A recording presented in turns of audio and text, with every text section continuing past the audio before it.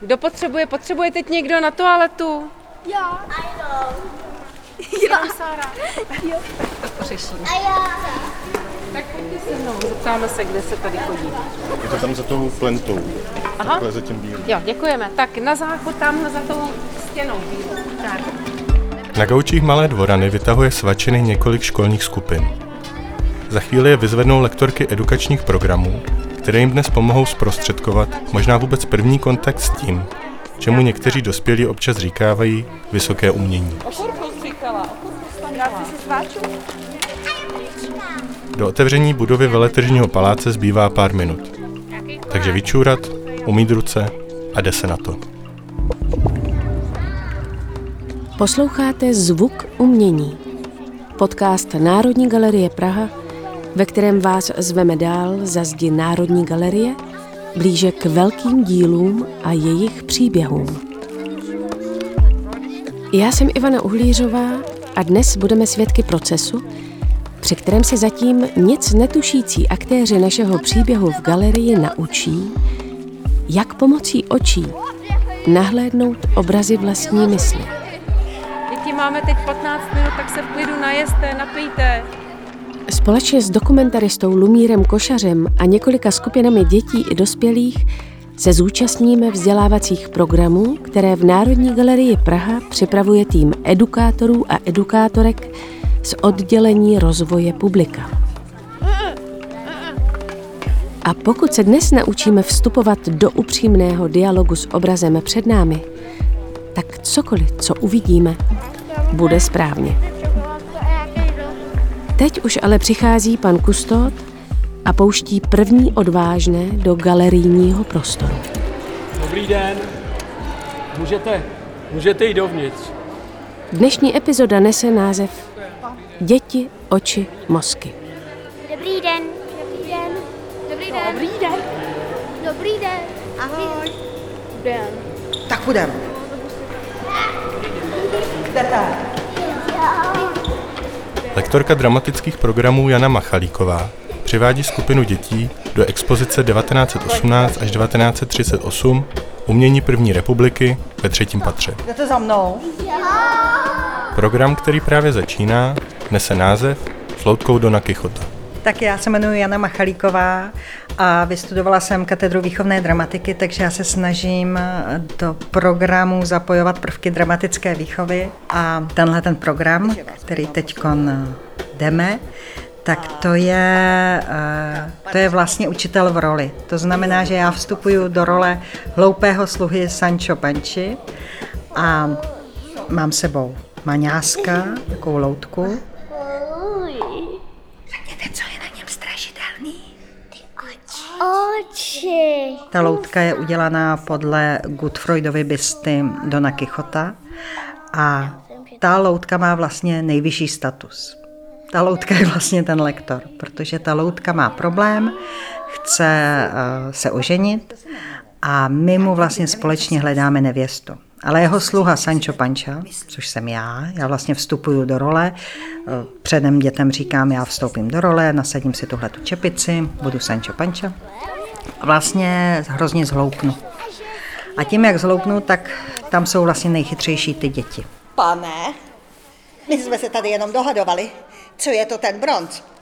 Jo, ano, rozumím. Sancho Panča něco neví, a Don Quixote to po něm chce a Sancho Panča se ptá dětí. A děti hledají odpověď. Jo, že prej bronz je kov a že už někdo to tady říkal. Ty jo, oni jsou fakt chytrý. Asi pro nás hodně důležitý je, že nemáme správné odpovědi, takže děti mají velkou možnost interpretovat si ty obrazy tak, jak to cítí, nebo to, co v tom vidí, je vlastně správně. Nemá ty vousy. Nemá stejný vousy jako vy. Neříkám jim ne, takhle to není. Ten Sancho Panča se vlastně jenom diví, anebo je obdivuje. Ty děti jsou vlastně většinu svého života ti, kteří toho vědí nejmíň a pořád se jako musí učit. To znamená, že oni jsou vlastně nejníž v tom žebříčku té společenské důležitosti. A vždycky je někdo, kdo je dál poučí. A oni málo kdy zažívají, že někomu můžou něco předat, někomu něco můžou říct, objevit pro něj něco nového. A jaká je takhle celkově? Celkově je dost jiná. Jo. Hodně tělová. A navíc nemá... Navíc on nemá tělo a on má jen kluka a on má tělo. A tady je to tak, že se jim vlastně zvýší ten status, to znamená, oni se cítí líp a cítí se těmi, kteří vědí a odpadají i ty bariéry. Neudělám to, protože bych mohl udělat něco zase špatně. Co tahle?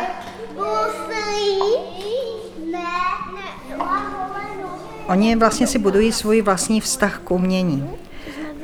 Z toho, že je nějaká definice, ano, umění je krásné a každý jako slušný člověk ví, že to je jako pěkný, tak ale k nějakému osobnímu vztahu. Ne, to nemusí být krásný, to se mi může mi nelíbit, může mě to provokovat, může mě to děsit, můžu z toho mít strach. Takže ty děti, když tam vstupují, tak by ty obrazy pro ně měly být pozvánkou do nějakého světa, který ale není předem definován pro ně. Tam to je bibida.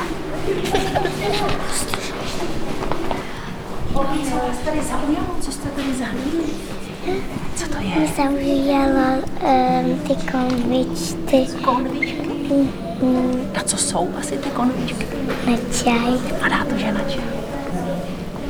Tak, holky, kluci, pojďte k ní.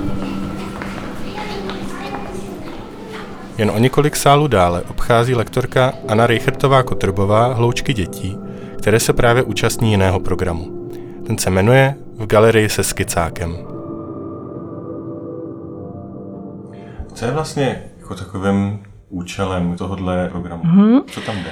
Tak jde tam o to dostat prostor sám pro sebe, čehož ty děti asi ve škole úplně nemají dost, takže oni mají možnost přijít jako skupina, ale potom tady strávit až 2 hodiny vlastně úplně jak chtějí. Takže pokud jsou naladěni na to, že chtějí svoje soukromí, tak si můžou pracovat, kde chtějí po expozici. Pokud mají chuť pracovat ve skupince s kamarády, můžou si sednout před dílo společně, u toho si povídat. A je to taková volnost, která není úplně běžná prostě v hodinách normálních, jako v základní škole. Nevím. My se tady koukáme, kam půjdeme. Všichni cítí, že to je něco, co je luxusní, vlastně taková chvilka pro sebe. Většina dětí sedí před jedním z trojice obrazů a ve skupině překreslují jejich motivy do skicáků. Jde o obrazy psa, moře a vázy s květinami. Co jsi vybrala za obraz? Půlku obrazu. To, co se mi líbí tady na tom obrazu, tamhle ta černá brána se mi líbí. A zbytek obrazu ne? Ne. Já si tam chci nechat víc místa na ostatní obrázky. Přidávám se k malé autorce, říkejme jí třeba Frida, která se k úkolu staví po svém. Protože se mi líbí, jak tam je velký merák. Malá Frida křižuje expozicí, prvorepubliková díla důkladně zkoumá a soustředí se vždy jen na drobné detaily, které si po jednom zakresluje do vlastní koláže. Co myslíš, že znamená ten černý mrak? Mně připadá, že připomínají na bouřku a že tam přiletí čarodějnice. Teď mi to připomíná skoro černou chobotnici trošku. Připomíná.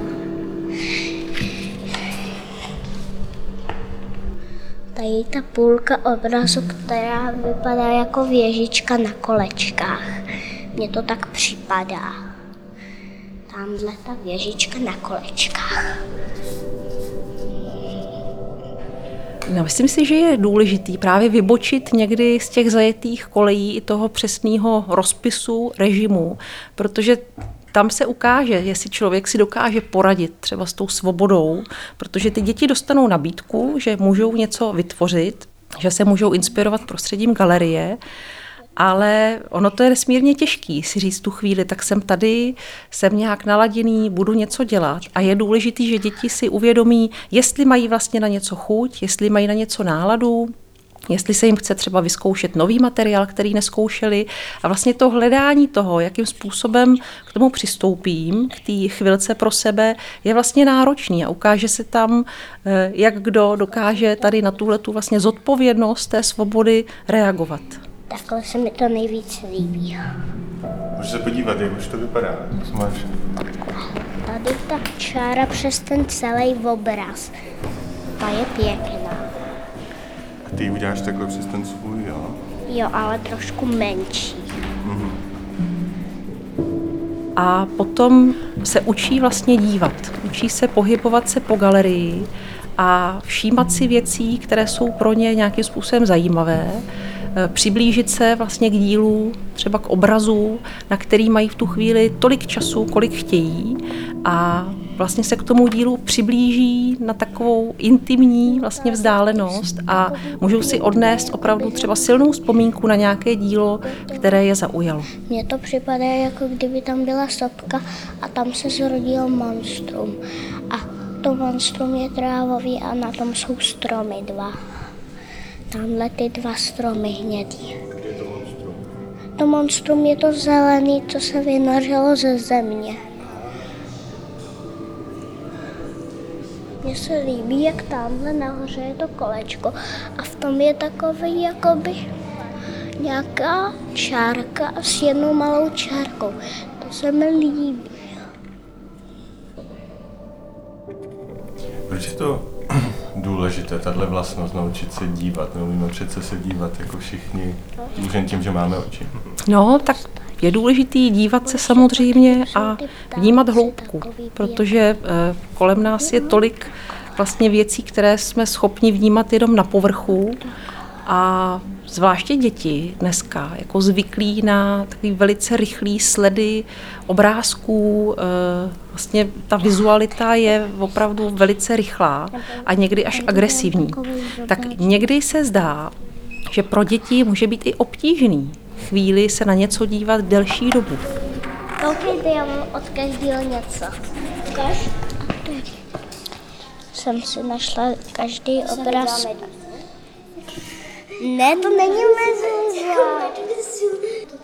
To není meduza. To je mrák. To je mrák. To je mrak, ty meduzo. Ty jsi meduza, tak já tě chytím. Frídina koláž se u spolužaček nesetkává s přijetím. Chceš jí malovat za náma tu kytku? Ne. Víš, že jsou tam i bílé papíry? Ano. Je to vždycky krok mimo vlastně moji komfortní zónu, protože já tím riskuji svůj společenský status. A ty děti se nebojí riskovat svůj společenský status. Ale víš co? Já nakreslím rybu a místo ploutve jí nakreslím citron. Citron? No. Místo ploutve nakreslíš citron? Jo.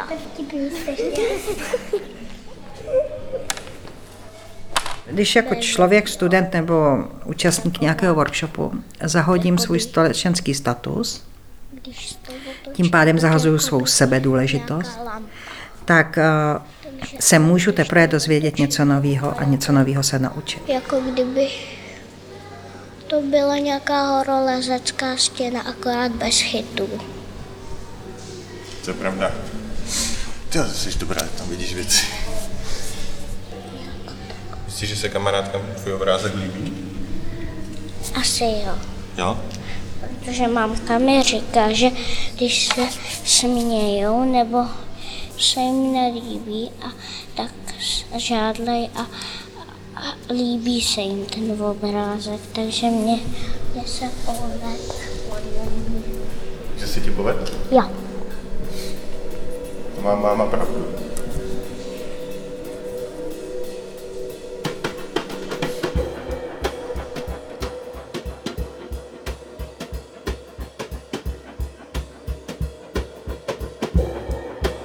Tak já moc krát děkuju, že jsme tady už. Směřujeme k tomu, že jsme tu všichni.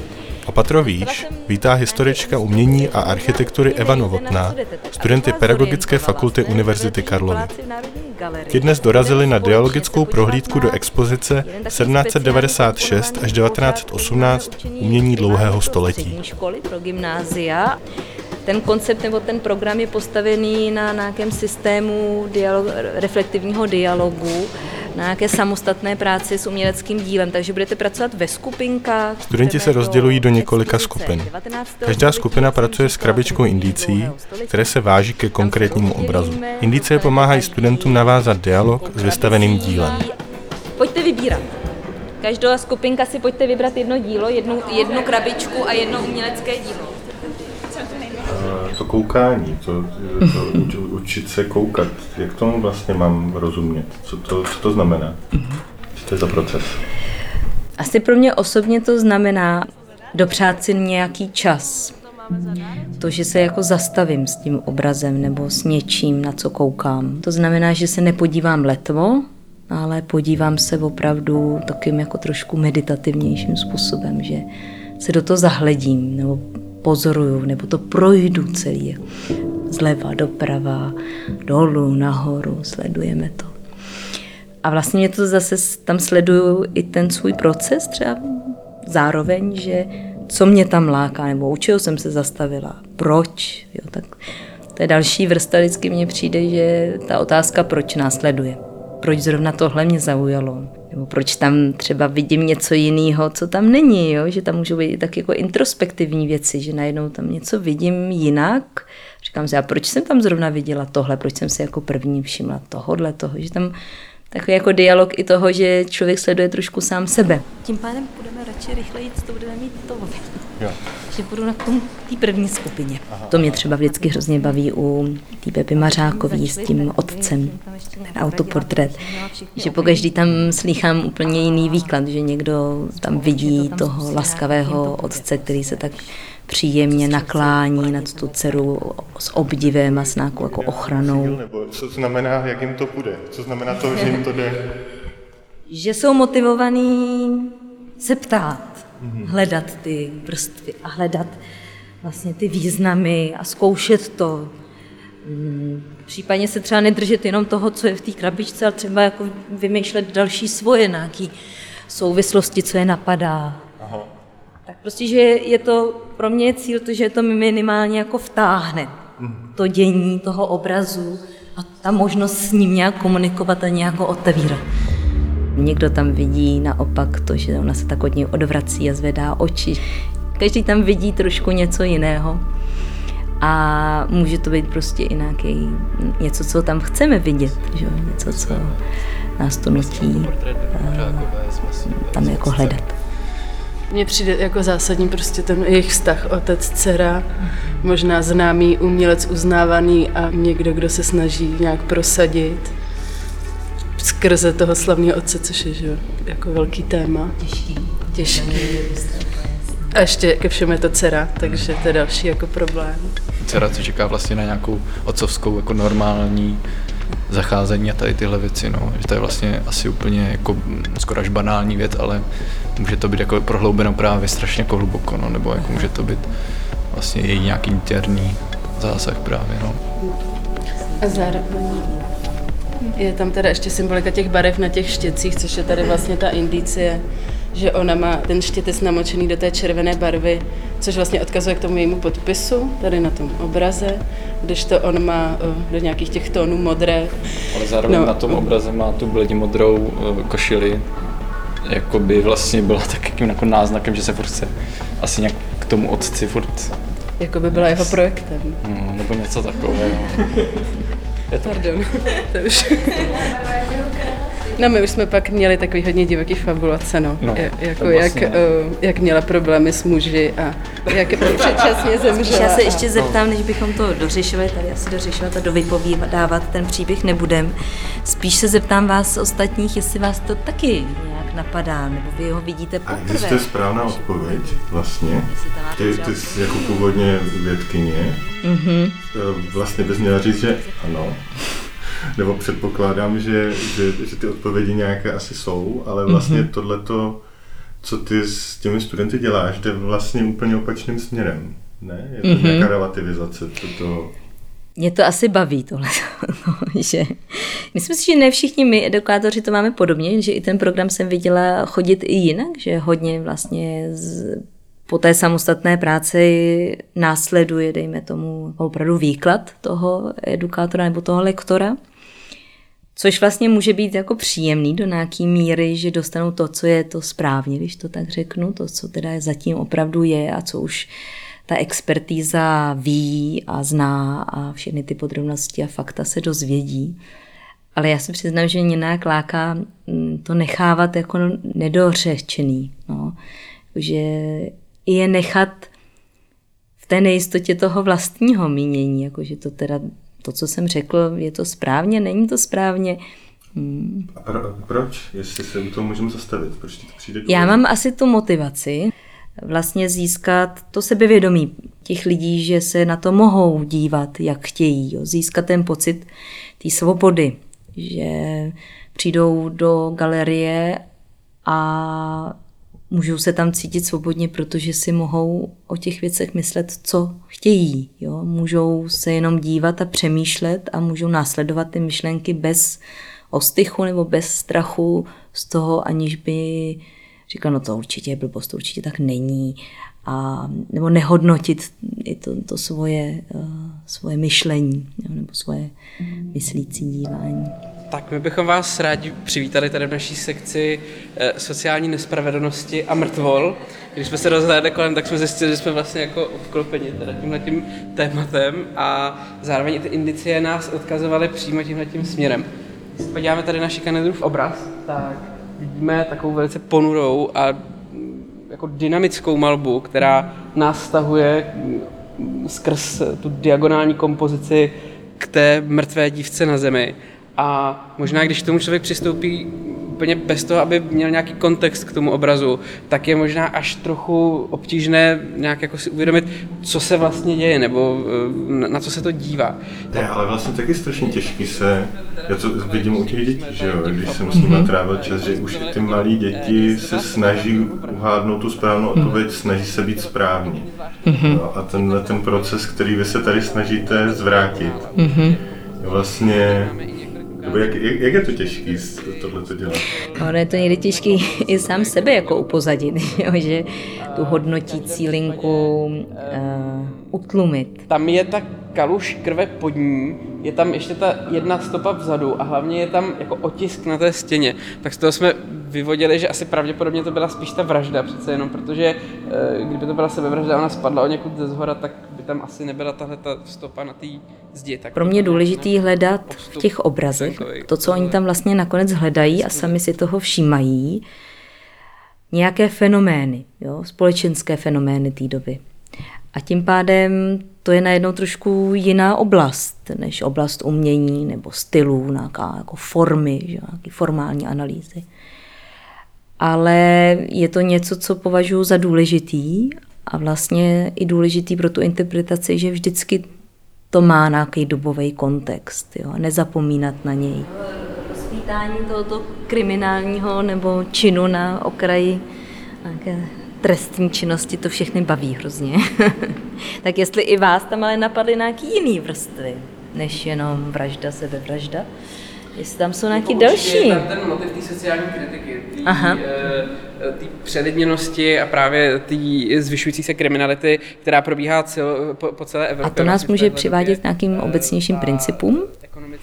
A pak si uvědomíme, že ty obecné principy jsou pořád nějak živý, že buď to se změnily, nebo jsou dneska jinak, nebo na ně máme jiný názory, nebo jsou posunutý, ale jsou to obecné principy nějakého společenského vývoje, které jsou vlastně velmi důležitý i pro chápání současného světa a současné doby. Jo, to je jako přesně ta vrstva, kterou jsme tam ještě chtěli jsme, aby tam byla zaznamenaná nějak, že to je ta otázka té sociální kritiky. I ta úmrtnost je asi otázka jenom úmrtnosti vražedné nebo sebevražedné, ale vlastně úmrtnost opravdu z té bídy, z těch špatných podmínek, jo. Poporodní úmrtnost, nemocnost těch lidí a tak dále, jo. To je další varianta toho vysvětlení teda té rostoucí úmrtnosti ve velkoměstech, špatných hygienických podmínek.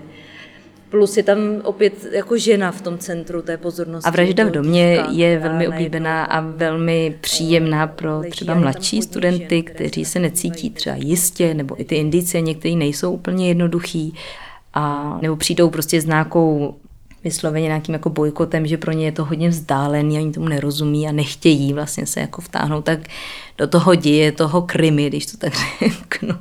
Tak to se prostě chytnou, že to vyšetřování té vraždy. A pak už to jde třeba jenom po jedné nějaký ploše, ale to nevadí, jo, že to uvolnění u toho jako se dá zažít a dalo se to prolomit. No.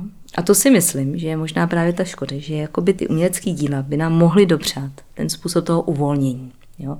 Uvolnit to myšlení, uvolnit prostě ten způsob té asociativní linky. Ale my naopak vlastně ho strašně stahujeme, jo? Že stojíme u toho úplně se jako za ten, jak to je a já to vlastně nerozumím a tak. A přitom ten princip toho umění si myslím, že jde úplně opačným směrem. Čím to je? Já si myslím, že to je jenom způsobem výchovy a učení se ve škole, že si myslíme, že a vůbec asi hodnocení, no, že nějaká hodnotící linka v té společnosti pořád je, jo, že jenom něco je dobře, nebo že nějak by to mělo být správně, to očekávání, jak by to mělo být. Možná i nás může znervózňovat to umění, že vlastně najednou to očekávání my nevíme, jaký by mělo být a vlastně to nás najednou může ještě víc znervóznit a tím se tomu radši budeme vyhýbat.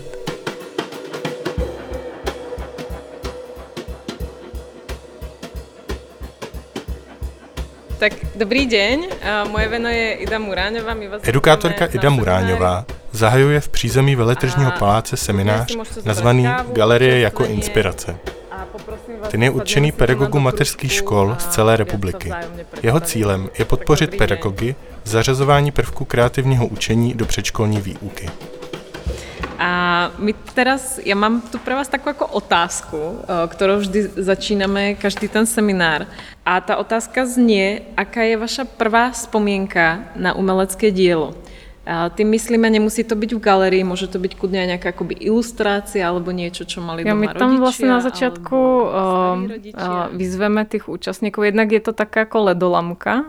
Dobre to funguje vlastne pri napojení sa na tú skupinu tých učiteľov.